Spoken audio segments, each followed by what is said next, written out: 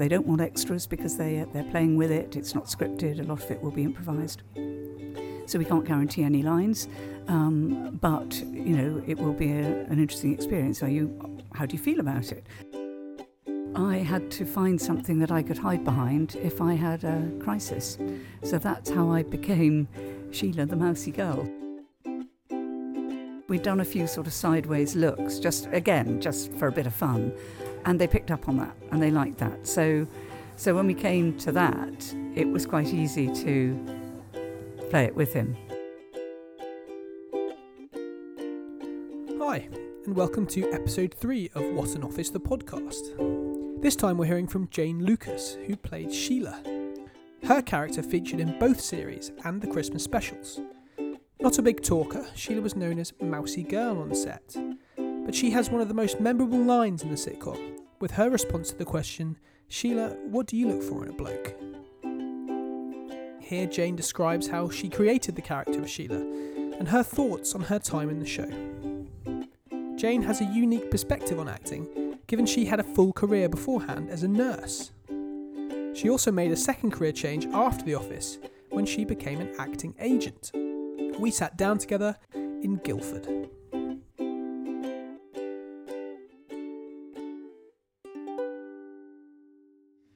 Jane, thank you very much for joining me. Thank you for inviting me. And we are here at the Yvonne Arnaud Theatre in Guildford. That's right. Lovely yes. part of the world and a lovely theatre. It is indeed, and local to me because I live in Guildford. So obviously we are here to talk about The Office, but we don't want to get onto that just yet. I read on your website that also you had a career in nursing. Was that before acting? Yes, indeed, yes. I trained as a nurse way back in the early 80s after I'd done my A-levels. And did a degree in nursing, actually. I never wanted to be a nurse. I always wanted to be within the theatrical world, but medical parents and no money or support to go to drama school, because back in those days there weren't degrees in drama. It was trying to get a grant, and I didn't have a hope in hell. So I went and did a degree in nursing, so ultimately I would be a graduate, and if I was brave enough, I would make the shift across. Wasn't quite as calculated as that, but yes, I did a 4-year degree in nursing at St Thomas's and South Bank, and then had a full-blown nursing career before I shifted across. How many years did you do nursing for? In total, 15. Oh, okay. Yeah. Wow. And the first bit in London, trained in London, then did my post-reg at St Thomas's, so I'm a fully fledged Nightingale, in honour of Florence Nightingale. And then I moved back down to Guildford, which was my home, and worked at the Royal Surrey for almost 10 years. I set up the post-operative pain service at the Royal Surrey, so dealt with, writing business plans, protocols, to teaching, auditing, as well as seeing the patients who'd been through major surgery and were on patient-controlled analgesia, intravenous pumps, and epidural infusions. So again, quite interesting. I was very lucky. So a good successful career in nursing, and then you decided to pivot into acting. How did that come about? Well, that's a very good question. I always acted, and I sang in various groups actually, so semi-professionally while I was nursing, and the need to do it never went away. And I had a couple of friends who were taking the plunge and were going to drama school, and while I was in the process of applying, a very close friend was killed in a car crash, and she was only in her late 20s, and I just thought, you just don't know how long you're here for. What am I doing? And I had gone as far in clinical nursing as I could go. There was some pressure to do a master's, and I knew I didn't want to do that. I'd had enough of pure academics after my first degree. So I thought, okay, if I'm going to do it, now is probably a good moment to just go with the flow. So I did. I continued with the applications to drama school and did a postgrad 1-year course, and the rest is history. Wow. It just goes to show that people can change their careers if they want to, even at any age, really. Absolutely, yeah. So you went to drama school, and then do you remember what your first jobs were when you came out? Yes, again, excuse me. I was really lucky. I worked with some, although it was post-grad and just 1-year course, I worked with some amazing directors and musical directors. And although the course was classical acting, so a lot of Shakespeare and Chekhov and so on, it did have a musical theatre element as well. So I had to sing. And two of the people I'd worked with were doing a production at the Mermaid Theatre when it was still open. In fact, it was one of the last productions before it closed. And it was a production called The Hop Pickers, set in Kent, about hop pickers.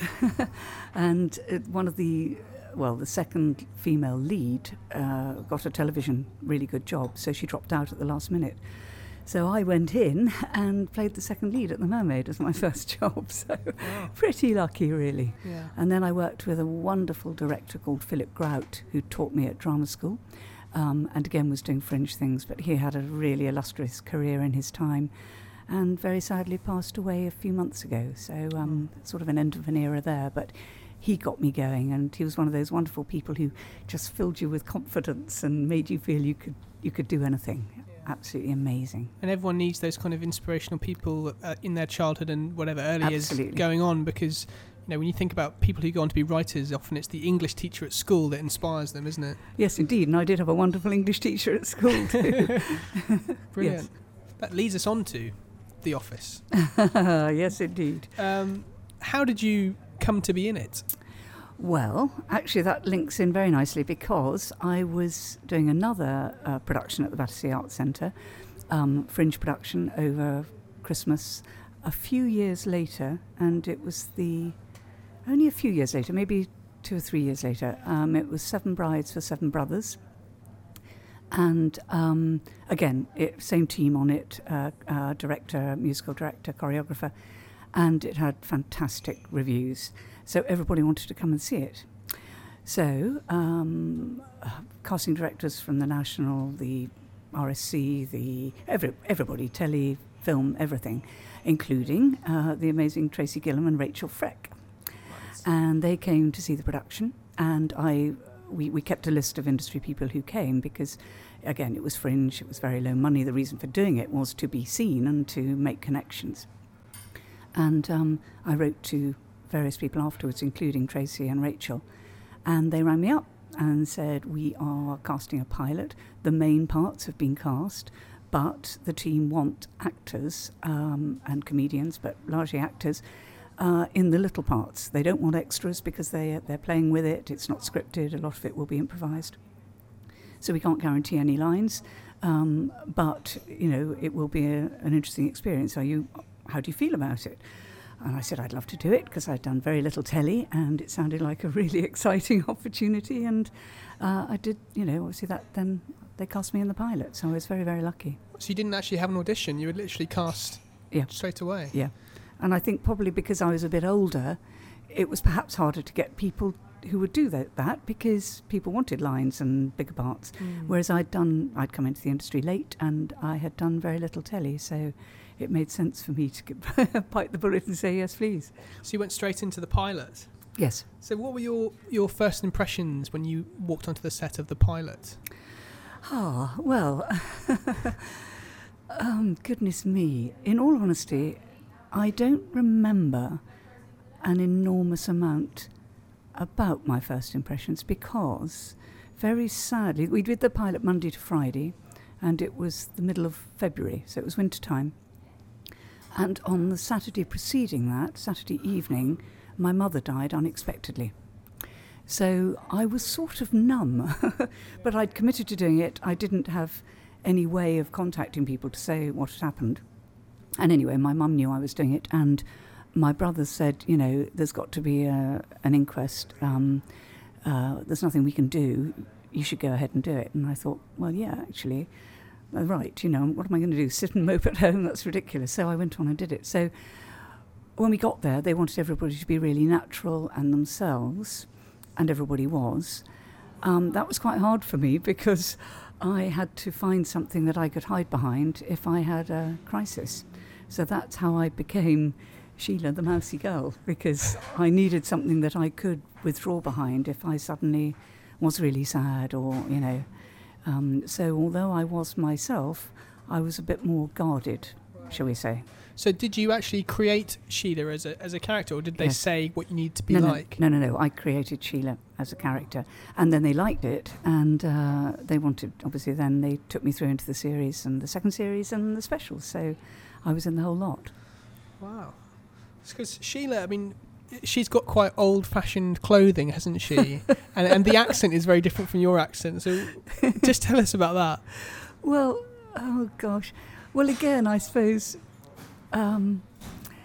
certainly the dowdy clothing, I think they just thought that was funny, and it was, and because I was playing this reserved, mousy, withdrawn character, it did sort of fit. Had my mum not died, it might have been a different story and a different character. But actually that sort of just informed how it was and how that developed. Yeah. And why was it called Mousy Girl? What was because she was withdrawn and repressed. And was that in the script, or was that because of the character that you created? Yeah, she became Sheila the Mousy Girl, and was referred to as Mousy at times and Sheila at times, and that was because what was developed in the pilot, I suppose. Yeah. So Ricky and Steve, yeah, heard from Robin about his experiences working with them. What were your experiences working with those two? Well, I mean, they're brilliant. They're geniuses. They're very different. Ricky, well, they're obviously both very bright, very quick, very funny. Ricky is an extraordinary character who knows where he wants to get and plays around till he gets it. Stephen came across as much more laid back and probably more approachable from a female perspective. Ricky related really well to bright young comedians. I mean, they both were great, and they both, had different styles. But I found Stephen probably easier to relate to. Because I think Robin said to me that it could be a bit of a male atmosphere on set. Is that something that you would recognise? Yeah, I think that's fair. Yeah. But it wasn't a problem. It was, that the character he was playing was a male, arrogant, egotistical creature, so that was sort of inevitable, and it was his vehicle. We have to accept and remember that. And there were some brilliant people obviously in it, and some worked with an amazing bunch of actors, a lot of whom have had wonderful careers, which is fantastic. There was also a lot of really good stuff that they wrote and was played beautifully that ended up on the cutting room floor because it wasn't Ricky-centric or David Brent-centric, and it wasn't driving forward. And there was a lot that was, overshot, if you like. They would have been way over. They couldn't have used it all. Because every scene had to take them to a new place. Yeah. It was so tight in that respect, I suppose. Yes. And so Ricky, do you think he was kind of in the zone, creative zone, the whole time on set? Do you think that's how he worked at that point? Yes, I think they both did, because they'd shoot something and then Ricky and Stephen would watch it back on the monitor and decide if it worked or if it didn't, and how they might do it better. I mean, it's fair to say that when Martin Freeman or Lucy Davis or Mackenzie did a take, it would usually be one or two. Ricky, it might be considerably more. Yeah, because he didn't mind the giggles, did he? Like on set. Do you think he thought that helped, just being on the edge, or do you think he just couldn't help it? I don't think he could help it. I think it was just the way it was, and it was a new thing for him. He's done tons and tons since, but The Office was very early on in his acting career, as opposed to actor-presenter type thing. Were you conscious? Did you feel like you were less able to laugh, or did you feel like we can all laugh on set? Oh, there were moments where we could all laugh, absolutely, but equally there were moments where no, you couldn't laugh, because the whole humour was the fact that everybody thought he was a complete prat. Yeah. So no, and there would be some really funny things going on, and you just have to look, not just as though it wasn't funny, but as though you were bored out of your mind. Yeah. I'm thinking about the training day, when he's there training everyone and playing the guitar and stuff. Some of the funniest UK comedy probably ever, in my opinion, and you have to just sit there and look bored. Yes. How difficult is that? Well, it became quite easy, because a lot of the time we were sitting around waiting. And a lot of the time, because it was set in the open plan office, you were still sitting at your desk. And there were moments where that really was quite boring. So you could tap into that quite easily. That was okay. What were you actually doing at your computers? Were you just... What were you doing? Initially, absolutely nothing. And then we said, look, that's fine, but could you please just rig them up so we can actually use them? Because then we could play solitaire or games. And actually I used, because again, it was early on in my career, I used some of the time, if I wasn't directly on set, but just had to be sitting there, writing letters to casting directors, producers, industry people to try and get the next job. Right, but you didn't do that on camera? Occasionally, if they wanted the tapping away, yes, I would do it on camera. But obviously not where they could see the screen, but if I was in profile or whatever, yes. Wow. So you didn't actually have any lines initially? No. And in the end you had... Actually, no, I did have some lines initially. I can't remember if it was the first series or the second series. But again, they were with other characters, with Martin or Mackenzie. Right. And so they didn't make it through the cut. What were they? What kind of scenes were they? Well, there was a scene in the stairwell, which again was very funny. Actually, I don't know. I've never watched all of the outtakes. I don't know if it's in any of those. I think I've watched the outtakes. Okay. I don't remember them. I'm not sure. I haven't watched them for a while, but I don't remember. But in the And stairwell with Mackenzie? Yes. And there was another time with some of the redundancy stuff. There were other lines there. But there weren't many lines, and I wasn't expecting lines. And then, of course, in the second series, one day Ricky went, Jane, I want you to do this. And that's when the iconic line was born. Yeah. Sheila, what do you look for in a bloke? What was your reaction when you got that line? Well, again, we had sort of helped that along a little bit, because I was sitting next to Howard Sadley, who played Oliver, thank you. Yeah. Yes.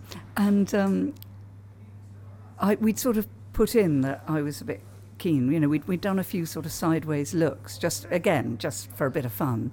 And they picked up on that, and they liked that. So when we came to that, it was quite easy to play it with him. And, he just put his sandwich down in disgust. But in Sheila's mind, this had been happening for a while.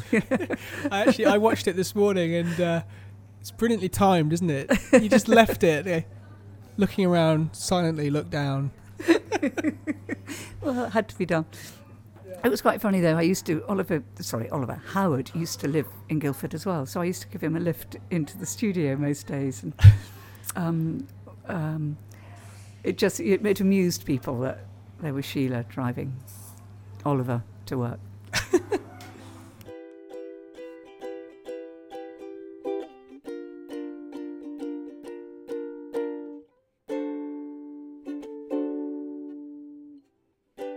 But so, because Ewan said that he also didn't have any lines initially, but Robin also said they really took a liking to him and this guy is hilarious. Yes. And gave him full scenes and stuff. Yeah, absolutely. So it shows how kind of it wasn't all set in stone in the first series. Yes. And as it went on, did it become more set in stone and less creative? Yeah, it was more scripted, as again, and I think particularly in the second series, because they knew more where they were going and how it was working and what had worked. So, it was more scripted then. What kind of a bond was there in the cast then? Because obviously you, unlike Robin, obviously did only series 1, but you did series 1, 2, and Christmas specials as well.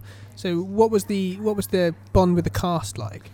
Well, it was really good, actually, which doesn't always happen with television. You tend to get the bonds more with theatre jobs, because you're rehearsing together, you're often sharing dressing rooms, and then you're performing together, and you're very reliant on each other. Television, you're still reliant on each other, but it doesn't tend to, in my experience, create quite the same bonds. The Office was different because we did all sit around together for long periods, either on set or in the green room. And I regret to say I can't remember which series it was now, but in one of the series, the World Cup was on. So we used to go in early to watch the England matches. That would be 2002, I think, which would be Series 2 probably. Yes, it probably was. Yeah. And that was brilliant because, again, everybody was watching that together, or anyone who was interested. And that's on the DVD, isn't it? Everyone watching it, and everyone, I don't know if you've seen that, everyone's watching the TV, and then they scored, everyone's jumping up and down, celebrating. Yeah, so those sort of things. And when we got to the Christmas specials, it was like a big reunion. It was really lovely to see people because, my career had moved on quite a lot in that time. I'd done some lovely theatre jobs and some other tellies, and so had a lot of other people. So it was just really positive. And how do you reflect on working with like Martin Freeman, because he's now this huge star, isn't he? Yeah, he's brilliant, lovely guy, and I've seen him obviously since, and I've been to see him in theatre productions, and he's just the same as he always was. Yeah, that's so lovely. Refreshing, isn't it? Yeah. But good for him. I think he's brilliant. And in The Office, in the pilot, he stood out as absolutely amazing and so natural and coped with the whole way of working and the personalities brilliantly. I wonder, do you think other people might have struggled initially to really dive in there and he seemed to kind of just embrace it? He kind of was it. He was Tim, wasn't he? Yes. I think that when you see him in all he does, he, grasps the character and creates something magical, really. I think he's incredibly talented. And it's lovely when people that they do get to fly like that. And I think you were with, just getting back to Sheila, with Gareth, there's two instances. One when he's launching an investigation into who does the photo, and you were his assistant. Yes. And there's another one where he says, do you trust me? And you're the only one who puts your hand up. Just reflecting on Mackenzie and how he worked, what did you think about him as an actor and as a person? Again, I think he's lovely. Really, both Martin and Mackenzie were very genuine and also very humble. They weren't sort of, I can do this, yes, it's all about me, at all. They were very much, you'd say, you might say to them, God, that was brilliant, that was so funny. I don't know how you managed to do that without laughing or whatever. And they'd, was it okay? Not, oh yeah, thanks. They were absolutely lovely. And Mackenzie very much the same. And I went to Lucy Davis's wedding in St Paul's, which was a fabulous day, absolutely wonderful. And Mackenzie I was chatting to him at the reception afterwards, and he was in the middle of filming all the Pirates of the Caribbean stuff, which had overrun hugely, which was really difficult with family life and so on. But he was just the same, they're good people. Yeah, and he's now doing Detectorists. Yes. Have you seen that? Yes. It's brilliant, isn't it? Yeah, we've had clients in that, actually. Really? Mm. Yeah, it's kind of similar in the sense that it's kind of there's a lot of naturalism, isn't there? Yeah. And it's but more of a gentle humour, I think. Yes. But I think it probably has, a big cult following as well. Yeah, I think My so. wife loves it. Yeah, absolutely. And it's gone from series to series, so yeah. And he wrote that as well, didn't he? Yeah. Very Clever impressive. boy. So, when did you know you were onto something really, really important? Oh, goodness. I don't remember. I suppose when the second series was commissioned, because then obviously it's exciting, there's another go, but I think what happened was they repeated the first series before televising the second series, and that's when it really took off. Because I think initially when people watched it the first time, some people turned it off thinking it was a really agonising documentary, and they didn't realise that it was. And I mean, a lot of people said it's funny, or they still say it's funny, but it's too real. Yeah. I never understood that because I was obviously much younger. But now you watch it and you think, wow, I can see what they meant now. Because it was so bang on, wasn't it? Yeah. And there's a lot of truth in there along with the comedy. Absolutely. Yeah, totally. Yeah. I think that's what made it work, really. Yeah, the mixture of those two. Yes. And the mixture of Ricky and Stephen, just coming back to those two, what do you think made that work so well, that partnership? I think they're very different, but I think there's a huge mutual respect. And actually their styles are different too. But they work brilliantly together.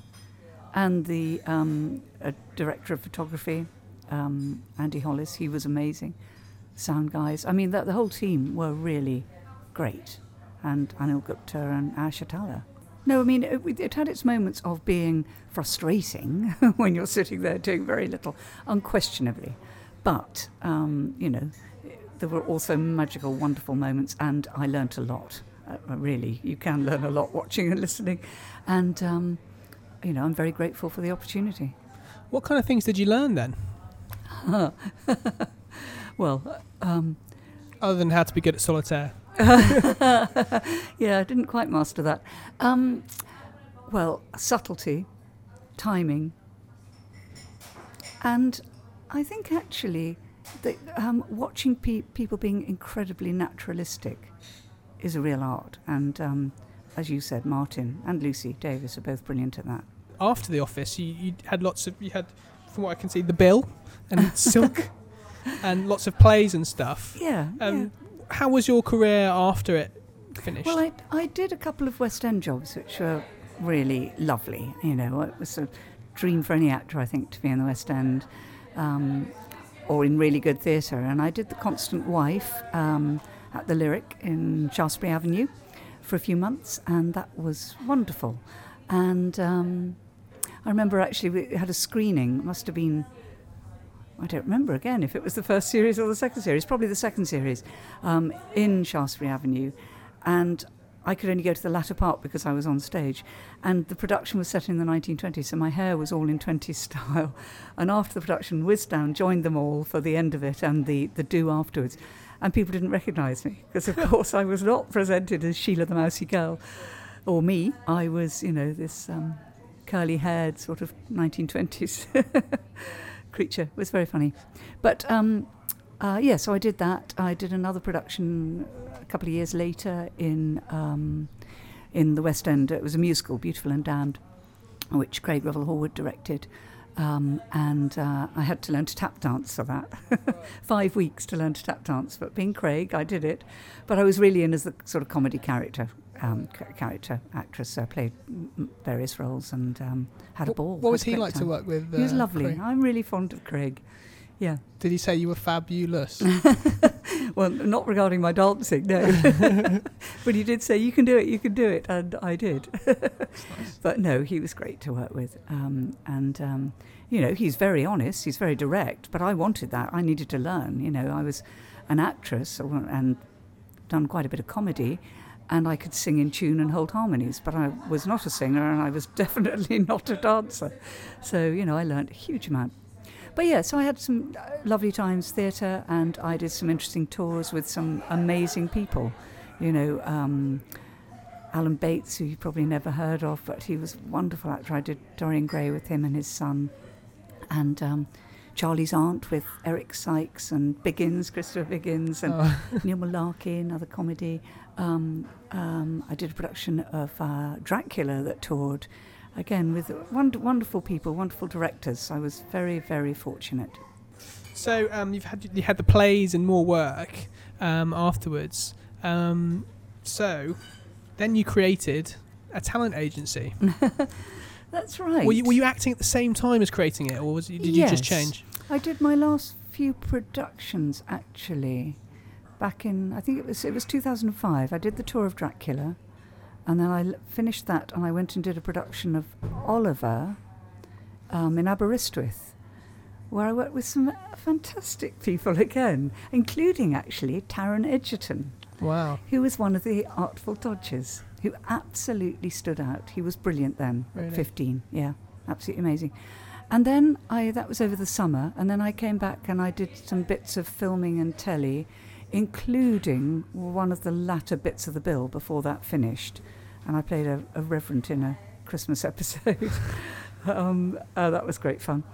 And then people have been saying, oh, you should be an agent, you know everybody, da-di-da. And I said, no, I'm an actress. And then someone said, well, what about doing it in a partnership so you can still act? And I said, okay, that's more interesting, let's talk. So that's actually how it was developed, with the idea that it was a partnership, and that therefore if I had acting jobs, the partner would take over and I would opt out for a bit and then come back. The reality was that the other person, I think, probably was not completely aware of how much time and effort it would take, and that didn't work. So I ended up holding the baby, as it were. And then, of course, you've got people's careers in your hands, so you can't let them down. So I did still do little bits of acting, and I did Silk. But that actually, I was really lucky. It shot on a Sunday because of the Royal Courts of Justice. Of course, they weren't being used on a Sunday. There. So this particular bit was, yes. So yes, I did do little bits of acting and some voiceover bits and pieces now and again. But predominantly, the acting took a back seat, and I continued with the agency. And I was offered a job, another musical actually, at short notice, but I turned it down because I didn't have time to get adequate cover to cover the agency for that period. It would have been 2 or 3 months, and that just wasn't fair.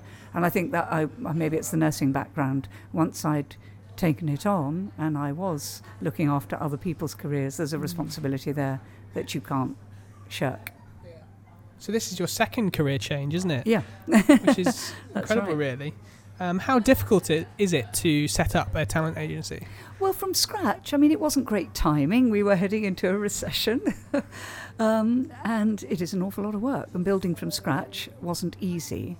But against that, thanks to the office and the royalties, I did have a cushion. Without that, I would not financially have been able to take the risk of setting up the agency, because inevitably it takes a while to build the list and to build the reputation and for people to trust you and to want to see and work with your clients and with you. So, it does take a while. But thanks to the office, I was able to afford to take that risk. But we built from scratch and, got onto people's lists, and we built very evenly, deliberately. I'd worked in all areas of the industry, and I didn't want people to be pigeonholed. So I tried to build really evenly. So film, television, theatre, musical theatre, commercials, radio, audio, corporates, everything, to try and give as full a career for our clients and for the long-term survival. It's a tough industry, so the more areas in which one can work comfortably, the better. And do you have to be quite strict about how many people you take on so that you can show them all the same care? Absolutely. We need to be careful. I mean, we have a team of people with us, working in Shepherd Fox, and I've got a great team, and they're brilliant, and they're great fun, and that's really important, and they work really well together. Client-wise, we have to be careful that all our clients are different. We don't want our clients competing with each other. We want all of them going in and nabbing the jobs and not competing. So we've got a complete range from a 17-year-old up to a 94-year-old who has still been filming recently. Wow. And everything in between. So, or obviously everything. All types, race, culture, everything. Quite fascinating, quite interesting, diverse work for you then, with all these different people and different hugely projects. Diverse, yes. You don't want them to compete against each other, but what do you look for then in clients? Well, you have to believe that they are really talented. I know that sounds silly, but different people will relate to. So we need people that we believe in wholeheartedly, that you can sell. If you don't think somebody is talented enough, it is very hard to push them out there and sell them. So first of all, talent. Secondly, that they don't clash with people on our books. Thirdly, that they fit within our ethos, that we're going to be able to work with them objectively, honestly, openly, because there has to be a degree of trust between the agent and the client. And if there isn't, again, if that trust has gone, it's very hard to represent somebody. I've discovered, though it never occurred to me in the early days, it's very, very hard to represent somebody you don't like. Because if you don't like them or connect with them, I mean, you don't have to be bosom buddies, but if you don't like them or connect with them, it's very hard to wholeheartedly believe in them.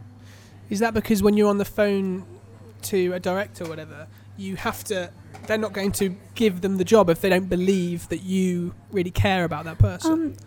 I just don't think, as hard as you try, you can sell them and put them across as positively if there's a block there. whatever it is, a lack of trust or a lack of talent or whatever. So therefore, we're very careful so that our client list we believe in, we like, we relate to, and we can push really hard to casting directors, producers. So often, I suppose, you must spend a lot of time saying no to people and saying sorry, or not even having time to say no to people. Yeah. How tough is it for people? It's very tough. And as an actor of old, I know how hard it is, and I know how tough it is when you don't get responses from agents or industry professionals. We do really try and respond to everybody. In reality, now, the volume is so great that we get approaching us every day. It's simply not possible to assess everybody immediately and get back to them. So although we would like to, the reality is that's very, very hard now, because it is time consuming to properly assess somebody, to do it properly, and we do try to do it properly. It takes time, and we therefore have to have the time spare to do that. And does that involve like looking at their show reel and then bringing them in for an audition? Is that how that works? We try to see their work live if we can. If we can't see anything live, if they're not in theatre or they don't want to be doing theatre, yes, we'd need to see a show reel, preferably show reel, clips, whatever they've got. We wouldn't take anybody on without seeing their work, obviously, because you have to be able to believe in them and know they're talented. So, yes, seeing their work, assessing whether there is space.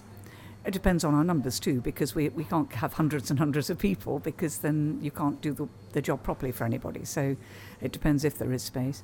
And if we think we can sell them, we're lucky. We have a lot of our list working, and a lot of our list working in different areas, as I said, film, telly, theatre, musicals, commercials. Occasionally, we will push people out there that we know are really brilliant, and they'll get seen, but they don't get the job. Or sometimes it's hard to even get them in the room. And then we have to accept, okay, maybe they need to be represented by someone else. And that's really hard too, especially when it's people you really like and you know they're brilliantly talented. But just occasionally that happens. And if they move, then another approach with slightly different contacts may just do the job for them. How difficult is it, that conversation, when you sit down and say, listen, I can't, it's not working? It's horrible. It's the worst bit of being an agent. And it's something that I never considered when I set up the agency. But, again, it's perhaps the old nurse in me, that sort of caring side and that nurturing side. You want to be able to make it right. And actually, sometimes you can't. So, again, it's being honest and it's being open and it's being direct, really. So if that's the worst side of what you do at the moment, what's the best side? Oh, that's a good question. When you bring somebody through and you watch them grow and develop and fly and, get lovely job after lovely job, and preferably in all areas. And it's great when we're loyal to a client and a client is loyal to us, and we support them in that. And we have got clients we've taken literally from drama school in the early days who are still with us, who've, been original cast in West End musicals and then have ended up at the RSC and then have done big blockbuster feature films, and that's really satisfying, and that's great. Of course, occasionally they'll leave you. You start them on their path and they then go, oh, okay, I'm going to that agency. They're bigger and they've been around longer, and you can't knock that. It's the individual's right, it's up to the actor where they want to be represented. But when people do stick with us and we do support them and it works, it's very satisfying. Yeah, I bet it is. So with that new perspective of your third career, looking back on The Office, how do you reflect on the casting that was done for The Office? I think it was really clever, interesting, varied. Bringing in the Swindon lot was great, and how it was done was clever, because of course we were established as a unit first, and so there naturally were those getting to know the other lot. But it worked brilliantly, and ultimately we were all professionals and we got on with it. I think it was really good. I think Tracy Gillam and Rachel Freck are both top of the game. They've both done amazing work, and actually very different styles of comedy, but both brilliant and lovely. And as an agent, I've taken both of them to see our clients in productions, and they're both, really entertaining and fun to be with. So, with all the experience and knowledge that you have now, what would you say to the 2001 Jane Lucas advice? What would I say to me? Yeah. Enjoy every moment, and enjoy the journey and the people, and keep open and keep learning, I suppose. I mean, we never stop learning, do we? No. And just keep yourself out there. I remember when I was at drama school, a visiting tutor came in and said, he was sort of advising about career and how to manage your career, and he said, don't worry about writing 20 letters once a month. Try and do something every day, whether it's a letter a day or whatever it is. Try and keep your career moving forward. And that was brilliant advice, because actually you stay motivated, you stay positive in an industry where you are not constantly. And I knew that as an actress, but you see it every day as an agent. And by trying to keep yourself positive, motivated, and proactive, I think that goes a very long way. And do that in conjunction with your agent, and that's what we would say, keep yourself out there, keep yourself positive. So, bringing it back to the office, how do you reflect broadly on the whole experience? I was very lucky to have it, and it's opened a lot of doors for me, and as I've already said, I met some amazing people, and I'm still in touch with a number of them, which is great. Financially also very grateful, because as I've said, that allowed me to take the risk and set up the agency. So that's led on to a whole different path, where I've actually combined, I suppose, the nursing skills with the management and business side from the post-operative pain side, so the management and setting up a business, and the caring and almost counselling sometimes when things aren't good for your client list, with the industry side of things and the contacts that I picked up along the way as an actor. Having said that, when I set up the agency, I deliberately kept it very separate, because I was still doing bits of acting. So it was Jane Lucas, actress, but Jane Shepherd Fox, agent. And people didn't know I was the same person for a long period of time. And that happened one day when I took a casting director to see a client in something in the West End, and she said, how will I recognise you? And I said, well, actually, you know me because you cast me some years ago as whatever it was. And she went, oh, my God. She said, all that time I've known you, and I just thought it was some posh bird I was talking to, which made me laugh. Anyway, and she was great. And, but I deliberately kept it very separate. So there was no conflict of interest. I always had my own agent. I've never represented myself or anything like that. You should have said that there's this wonderful actress, Jane Lucas, you should really recommending. That might have confused her slightly when we came face to face. Well, thank you very much for talking to me. It's been an absolute pleasure. Oh, it's been lovely. Thanks, George. Thank you. Well, I hope you enjoyed hearing from Jane Lucas. If you did, please like, subscribe, or leave a review. We're on Twitter at whatanofficepod, and can be reached on email at waopod@outlook.com. See you again next time.